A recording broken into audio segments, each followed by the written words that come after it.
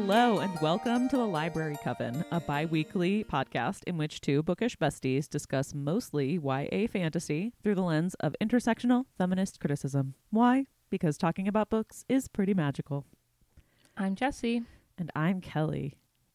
And this week we're discussing A Magic Steeped in Poison by Judy Lin, which tells the story of Ning, a young girl with a dying sister, whose name is Shul, who is headed to the capital to compete to become the new Xing Neng Shure, master in the magical art of tea making, in the hopes of gaining a favor from the princess, which might be able to save her sister. Chaos ensues, as it does.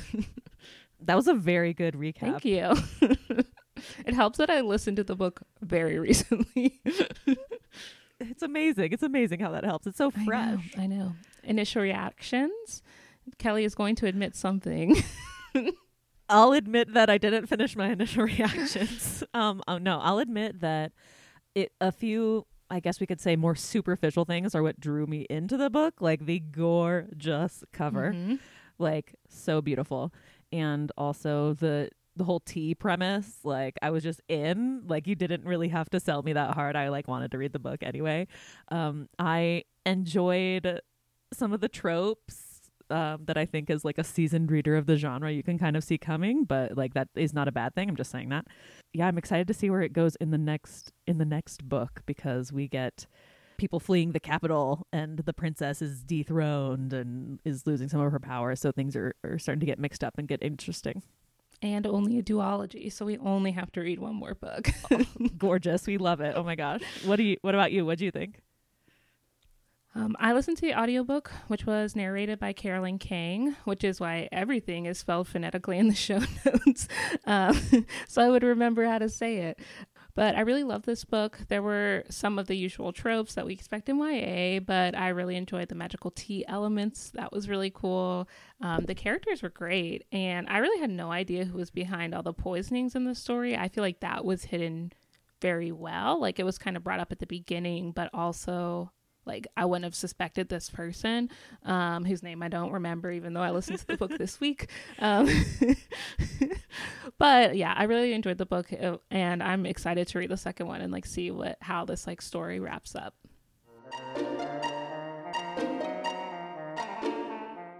Recommend if you like. Any kind of story with like a competition to find the best whatever. I feel like this is a trope we see not super often, but we've seen it in a couple of the other books that we've read. And now I can't think of even one of them. Yeah, several. One that we just read recently wasn't, I mean, The Final Strife was a competition one, but that was an adult fantasy. Yeah, and the Atlas 6, but also an adult fantasy. Yeah, you're right. But it's just like was a Psalm of Storms and Silence. Yeah. That was a competition one, right? Yes. Yeah, they've all like escaped my mind the minute we go on the spot. Like I can't recall. Of course. Perhaps the Grishaverse, the book says for fans of Lee Bardugo, and I can kind of see that like with like whatever those first books are called with Alina or whatever. I can kind of see that. What is it? What are the books called? I don't remember. Shadow and Bone, I believe. That's it. Yep. I just watched the TV show too, so I should like remember. We finished the second season. Yeah. Of the show. Yeah, me too.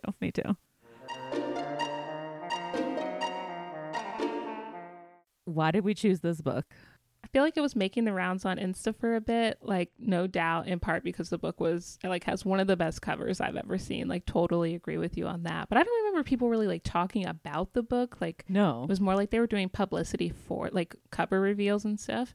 But maybe I just missed it, so that's also fine too.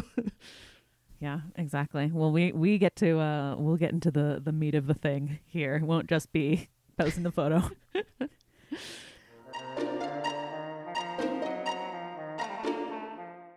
Time to talk about world building in Through the Wardrobe. There is so much food in this book. So much. It was everywhere all the time. So one of the things we talked about in my Asian American youth literature class, which is talked about, it's Sarah Park Dahlan. If you're like in the library world and focused on like children's literature stuff, she's like kind of famous, which is like wild to me.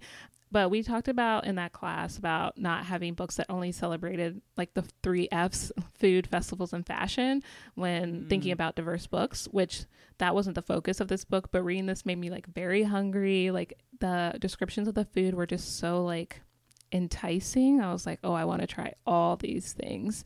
I loved it. Enticing is a great word. I was like quite literally taking notes in the margins, like underlining things, because I've like not been living a very culinarily inspired existence, I guess, lately. And I was just like, it was, I don't know, awakening some appetites to like explore different flavors. And like there was so many different like regional dishes, and but it didn't feel like out of place. Like it was all like necessary because they were in the kitchens, or you know, it was like how Ning is experiencing this new court where she has access to all of these different like ingredients that she didn't beforehand, you know, when she was in her living a provincial life. Like Belle.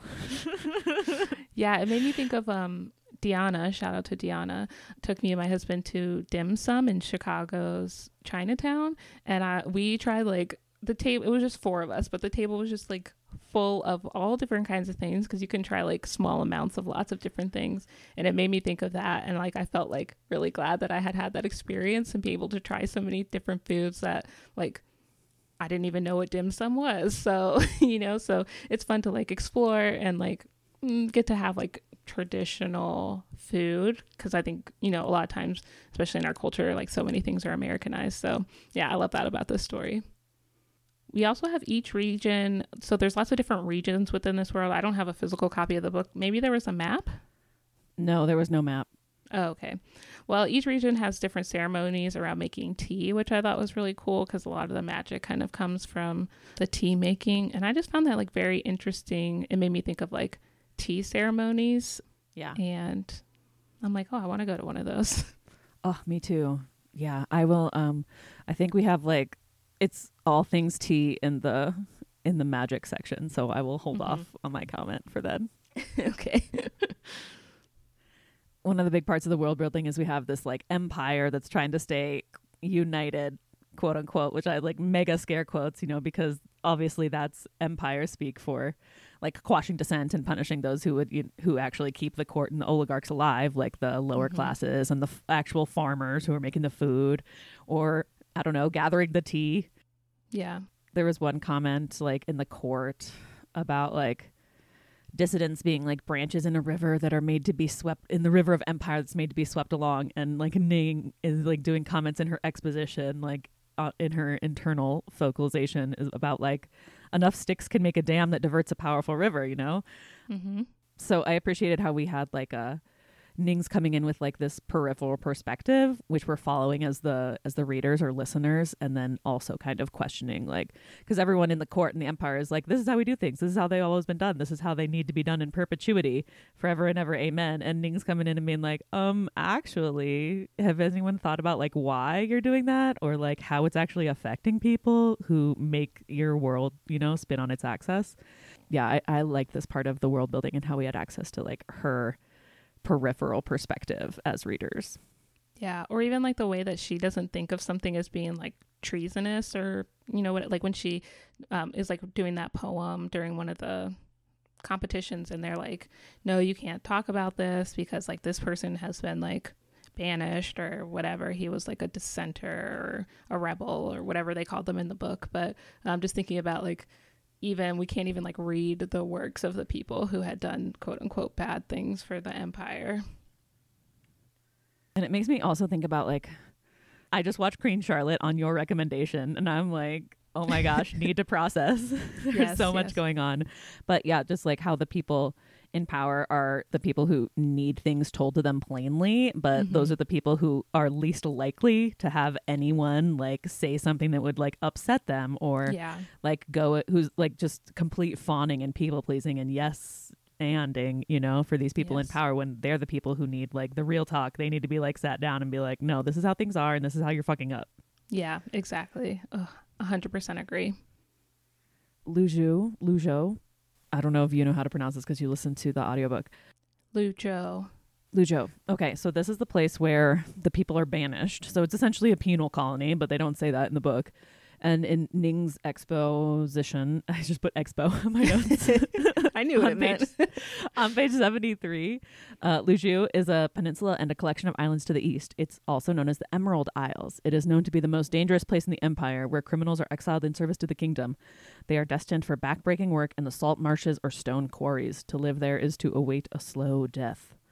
And so it's kind of like looming over the novel, right, as this like forbidden place, and that's where the like banished prince comes from, where the like love interest is from. I'm curious. I think my prediction is that in the second book she'll go there. Yeah, for sure. Actually learn about what it's like there. And it's Chekhov's like banishment place. It's Chekhov's island instead of Chekhov's gun. Exactly. It wouldn't show up if it weren't important, you know? Yeah.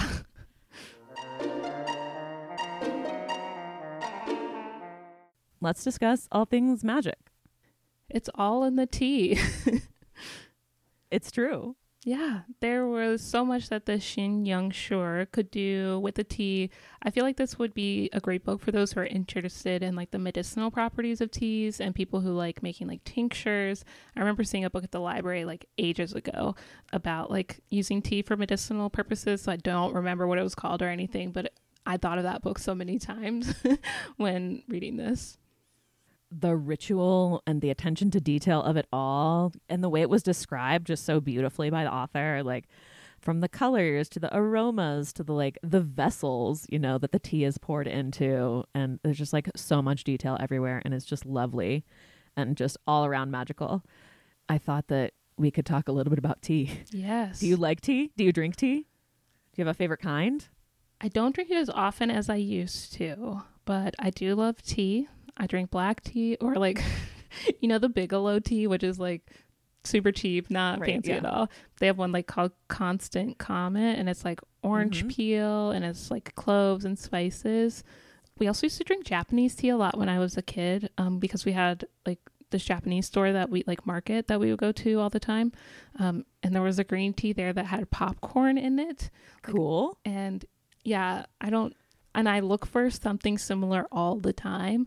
But yeah, that's my favorite tea, is the green tea with the popcorn in it. And I put a little honey in there and it's so good. If anyone knows what the popcorn tea is, I should just look it up. Some, let us know. What about you? I love tea. I've been a daily tea drinker of at least 1 cup of tea since 14 or 15, I think. Oh. So like half my life now. Oh, yes. Love all kinds of tea. From black tea all the way to white tea and green tea in between and oolongs and like pu'ers and just like so good. There's so many different kinds. I worked as a barista in between undergrad and grad school, and that's when I started learning even more about tea, like the different like temperatures that different teas steep at, like how long they steep for.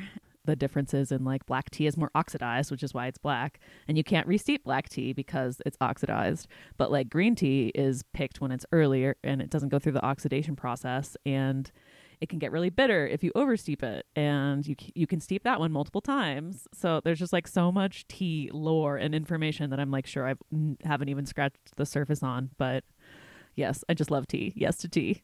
Yes. Or I think I went to my first Teavana in Colorado, and I had like a little brewer that you can like put over top of your cup and it like trickles down. Also, I found it. The tea is called Genmai Cha, and it's classic Japanese green tea blended with toasted popped rice. So it was not popcorn. Oh no, this looks like popcorn in there. Well, maybe it's not, but so Genmai Cha, okay. So yeah, it's supposed to be less astringent flavor from like the green tea. So yeah, that was like my favorite thing as a kid. We would have it in the house all the time. Oh, I guess I could talk about how the tea like is used for divination. Oh yeah. For like, I don't know, what else did they use it for? The truth telling. Yeah. Yeah. Truth telling and stuff like that. And yeah, the poison birds, which I'll talk about later. Okay.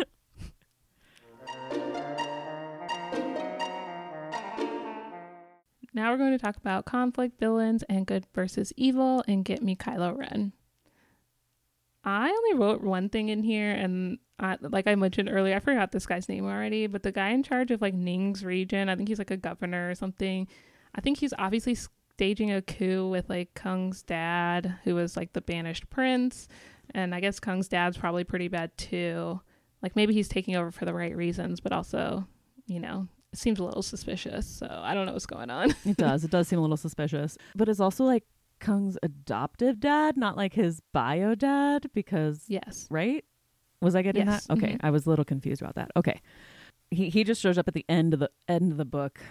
No, that's not true. He's the banished prince is talked about in like page 2. You know, he's like looming over the story, but we don't actually see him on the page until the very end. Yeah, exactly. Was it some like Chancellor or something? Chancellor Joe or something? That something was like that. But it was like really close to it was like one of the T judges, yes. right? I think. Maybe. But not the one who hated her. Yes. Yeah. Either way, there were a lot of bad dudes in this book. Like maybe just all men are bad. Except for Kung. He was great. He was fine.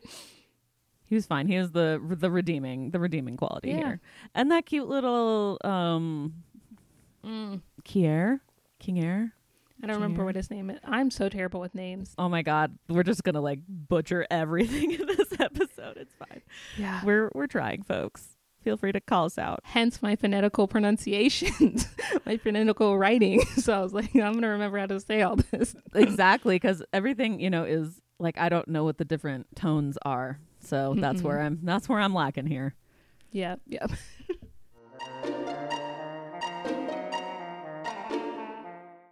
Onward, magical friends. Just as one does not simply walk into Mordor, one does not simply read fantasy without talking about all sorts of different representational things and the nuances. This is a segment about power and bodies and how they relate. We have a queer princess. I feel like yay, that's a thing we see a lot in YA now, like a queer head of state, you know? Yes. So it's like in all her books now. It's wonderful. And she's in love with her bodyguard. Yes. Which I don't know how I feel about the power dynamic going on there, but maybe it'll all work out in the end. Yeah, the princess seems to have less power now that she's been dethroned, pretty much. Dethroned. But yeah, I liked this little twist, and we love to see it. We're here for it. Yeah. We also have people like disregarding Ning and her abilities because she's a girl, but also because she didn't have like the right kind of training, which kind of got me thinking about like how sometimes like we put these expectations on people to have this very specific kind of training. I think I'm thinking of libraries in particular, when you really don't need formal training in order to say you know how to do that thing. Like sometimes I think maybe we need to like go back to the time of apprenticeships. Although they should be paid, because some of these things don't need to require that we go to school and spend, you know, tens of thousands of dollars to learn how to do something that's not really necessary for us to do, that training. That you could learn while doing the thing and getting paid to do it, right? Yeah, exactly. Yeah, I like the apprenticeship model, because that seems to be like the way that the Shenongshi like learn how to do everything, right?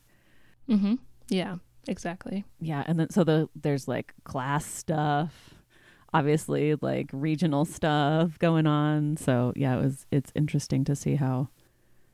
And she's up against all these people that have so many different connections in court. Like she walks in on a party where like half of the competitors are there cavorting with the judges, and she's like, "Okay, yeah, I see how it works over here." Meritocracy, my ass. Yeah, it's about who you know. This is fucking nepotism. Sounds familiar. I think like part of this, like coming from Ning's perspective, you know, she's from a very different class than the palace that she's like finding herself in. And when she's talking to I forget what the like head palace lady's name was, you know, she was like the kitchen grandma. Made comments about like people not being able to stay away from the palace finery once they've like had a taste. You know, they come from the periphery and they come to the metropolis in the center, and they're like, oh my gosh, we have access to all of this other stuff. And Ning's mother being the exception, who Ning's mom and dad got together and they weren't supposed to, forbidden relationship, forbidden love, and then they actually ended up being able to like leave the palace, but needed to, or else she would have gotten in trouble for like breaking an engagement or something, right? Yeah, exactly. I like those scenes in the kitchens. I mean, there's a lot of food, but then that's also where you like Me too. get all of the gossip, from the Very Downton Abbey-esque, like upstairs and downstairs. Oh my God, yes, Downton vibes. Totally. And then you have these two young competitors who are kind of like going between, like the go-betweens between the upstairs and downstairs. But the kitchen staff were talking about like the demands of the competition, because it was like a bunch of people coming together. So yeah, we were in the kitchens, and the kitchen staff were talking about like the demands of the competition. So like because everyone's coming into the city to, we found out later it's a ruse, to get all of the tea makers in one place at one time so we can figure out who's doing the poisoning. Yeah. The staff is talking about like needing to do more with less, and it's just, it's time to do less with less. Just everyone. We just need to be doing less with less, period. The planet needs it. Our nervous systems need it, but it's just hard to get there. When we see like, also like, I think we see this in a lot of books where we have like a palace, and we see all of the like excess going on there, while like the people in the towns living farther away have so little and they struggle and that sort of thing. And so it's kind of hard to like, I mean, it does a good job of like showing these depictions between like the upper class and the middle and lower class as well.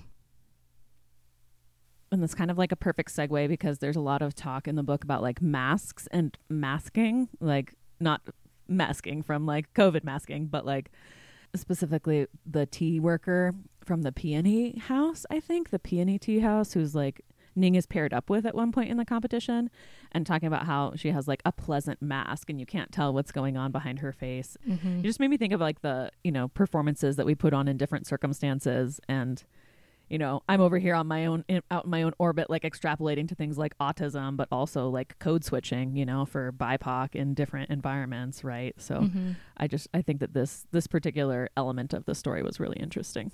Yeah, 100%. All right, I have 2 more points. One is a quote, because obviously. So like this is Ning at the kind of in the middle, before we like know that she's the empress and her dad's actually dead, and before she gets like dethroned and everything. Ning's telling it to her, like she needs to tell it to her, being like, there's a difference between living the suffering and reading about it, is what Ning says. And yeah, I just thought that this kind of encapsulated the sorts of advice that she's giving, or the sorts of comments that she's making to the people in power, and they are definitely things that they need to hear. Yeah, definitely. All right, I'll end it off by saying, one does not simply poison the burbs. Like, oh my God, the poison parrots. They were also kind of badass, but they were. But it did feel like animal cruelty. Yes, it definitely did. That was it reminded me of the like when they give you an egg to take home in middle school and you're not supposed to like break it or whatever because it's like your fake baby. I never had to do that, surprisingly. I didn't have to either. It was extra credit in home ec. You could take home this like friggin' plastic baby that would cry randomly. Interesting. Or something for a weekend if you wanted to, and I was like, no. I don't want supposed to do that. Teach you how to raise a baby or convince you should not have them? I don't know what the purpose was, to Okay. be honest. It was not, the pedagogical intentions were not clearly stated. In public school? Are you kidding me? Like, that's no surprise. Shocking. Shocking.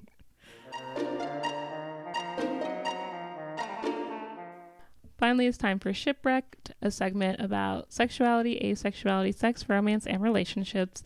And sometimes we take liberties and do some shipping of our own.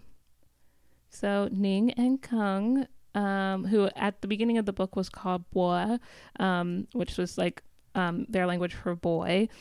I'm here for it. We actually didn't talk about him that much in the episode, now I'm realizing. No, we didn't. But he kind of just like, I don't know, he was sweet and cute and like, I want to see Ning happy, so that's fine. He showed up when he was going to say he showed up. Yes. Yeah. Kept his word. He took her to our garden. That was thoughtful. Took her to that tea house, was like, I will reveal all my secrets to you. I'm here for it. I am interested in getting to know him better maybe in the next book, but it's hard because now they're like kind of separated. So I don't know if we will, or maybe get like a dual POV or something. Oh, that's a good question. This next one is called it's in the back here of the book that I'm trying to find the page of. A Venom Dark and Sweet.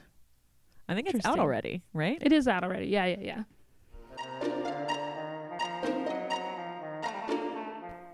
All right. I think it's time for Kill Your Darlings. We're like let's clipping through. I know. Yeah. What do you have to say in this section? So I don't know what it was, and this really like caught me at the beginning of the book, but there was something about the small details the author included to talk about like the smallest things that were just like so lush to me. Like when Ning is on the way to the Capitol, she's speaking to a mother with a baby, and the mom was just like patting the baby's back, but the like author wrote like she was patting the baby's back rhythmically, which is something you totally see caregivers doing. And I just appreciated how like all the details included in the book were so visceral, and like I could just picture them very easily in my head. I think some people might say that's like cinematically derivative, and they mean that in like a negative connotation, which is not how I mean it at all. The author just had like such an eye for detail that I don't think we see, or I've seen very often. I'm glad that you picked this example too, because it just illustrates so well the difference between just patting the back and patting it rhythmically. And it's like, yeah, give me the good, like a well-placed adverb or adjective, you know, it really can make the difference and give that extra layer, you know, because you're right. It's not just like a random pattern. You pat it like in a syncopated rhythm, you know? Yeah, exactly. Oh, I loved it. Yeah, this person's a parent, you can tell. Yeah. Or they've given care to babies, because yes, that's definitely how it works. Yes. I read the print book, and there's a glossary with terms, and that it's actually a beautifully organized table you would approve. Oh, love a table. Like with 4 columns, the term, the Chinese character, the pronunciation, like the phonetical spelling, and then also the meaning. So they have that, a glossary with terms, and they also have a list of the Chinese medicinal ingredients that are mentioned. Yeah, so everything from like tea, which is Camellia centensis, the shrub that tea plants come from. But there's, let's see. Yeah, it talks about like white peony root, silk flower, umbrella tree, which is a schefflera, which I have in my home. I have an umbrella tree. Mugwort, licorice root. Yeah, lots of other things that I don't know how to pronounce that are amazing, I'm sure. Licorice root is used in skincare. Yeah. Interesting. That's really cool that that's included in there. I liked all of that info that was included, and I'm just like, I'm going to keep harping on the like thing that we've brought up time and time again. That's like, your audiobook is not unabridged if you're not including the end matter. Yeah. You know, just like stop saying that. It's false advertising. Like there's an author's note, you know, that's important, and there's other information that the people want. That the people need. Exactly. That the people are, you know, they're buying the book or renting the book or checking it out or renting. I mean, it's renting a textbook. It's a rental. Fair enough. It's a free rental. Yeah. But not free for the library, so. Yeah, exactly. So support libraries with your taxes. But yeah, it's like getting more and more egregious to me the more and more I can't unhear it or unsee it, you know what I mean? Yeah.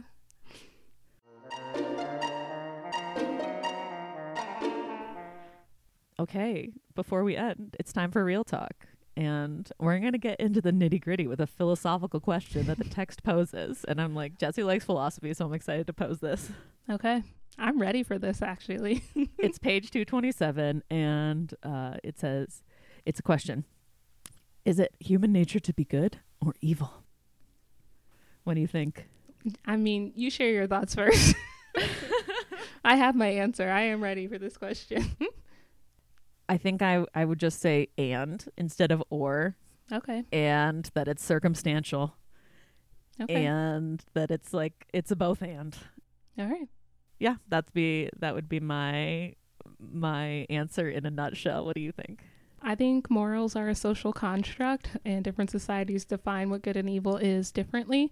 So it depends on the society you're in and what that society has decided is good and what is evil. It really depends. Oh, mic drop. There it is. There it is.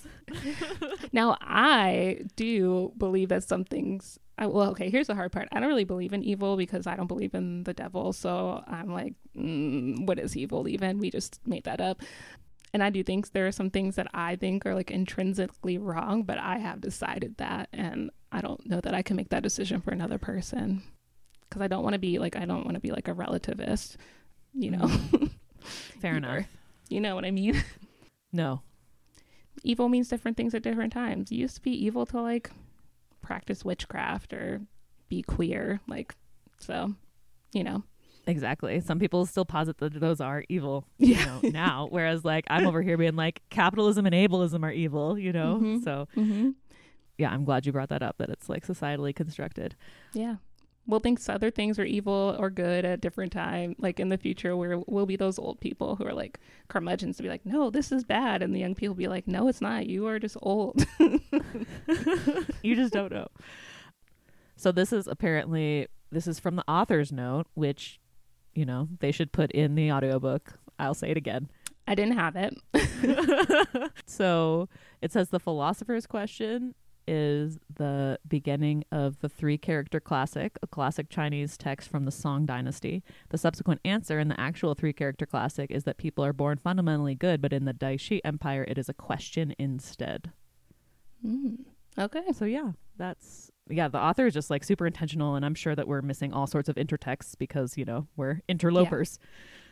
Culturally. Yes, we are. You know, as you can tell, as we try and pronounce the words correctly. Yep.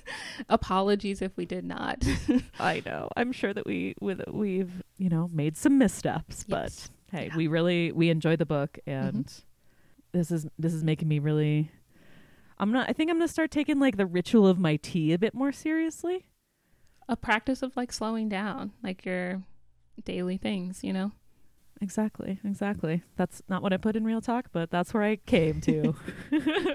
That's where we arrived. That's where we arrived.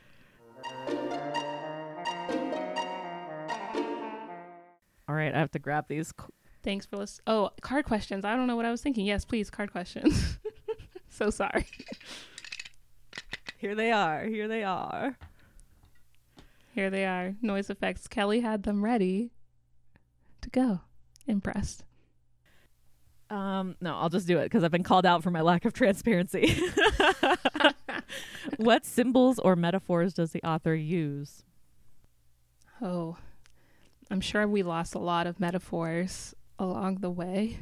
The one that has come up in our conversation was the river. The empire is the river, and the dissonance is the sticks, and then the dam. I thought that was like a very evocative message that kind of speaks to like questions of scale. And how enough sticks can actually divert a river, and yay beavers, because they do that. Collective action. There we go. Yes, solidarity, collective action. Solidarity. If this book has an epigraph, does it help you understand the message? An epigraph? Is that like when they have a little... Like an opening quote? Oh, does it? Let me look. No, it has a dedication. Okay. I will actually say I don't really like the epigraphs. Any particular reason? I think it's like too soon for it. You know, like I haven't even started the book and you're like, here's this quote that you don't understand, but you will later. I'm like, put it at the end then. I need a postograph. Let me think about that. Yeah, it seems like more for the author than the reader, you know, often. Yeah, it does. It's like, I like this quote and I couldn't not put it in or whatever. I mean, it's fine. Also, authors should do whatever they want. It's not my book. Fair enough. And you know, I'm the opposite. I'm like, give me the quote, give me the paratext, give me the found manuscript that's actually completely fictional, but put it in the epigraph to the chapter. Yes. Is this the best book you've read on this topic? I mean, I don't know. Does this mean like this is the topic? Like, is the topic magical tea? A magical tea? Then yes, it is. I would say it's the best book I've read about magical tea. For sure, because it's probably the only book I've read about magical tea, and I enjoyed it very much. Yeah, exactly. I did too. It was really good.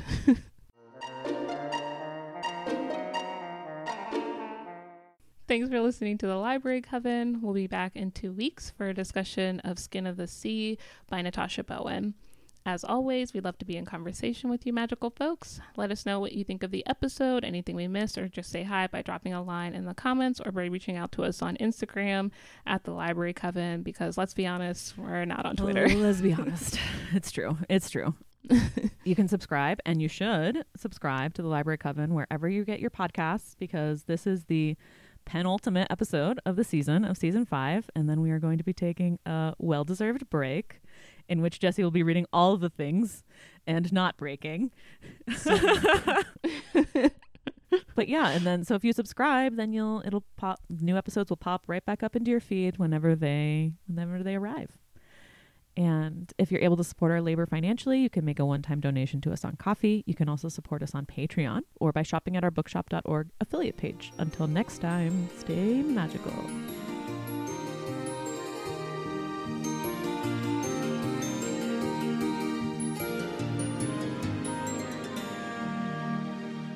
All right. Are we done? Do we do another one? Okay. I think we're All good. Unless you want to. No, we don't need to. We're done. I thought you were holding a card. I was no, like... I put it back. I don't put it back.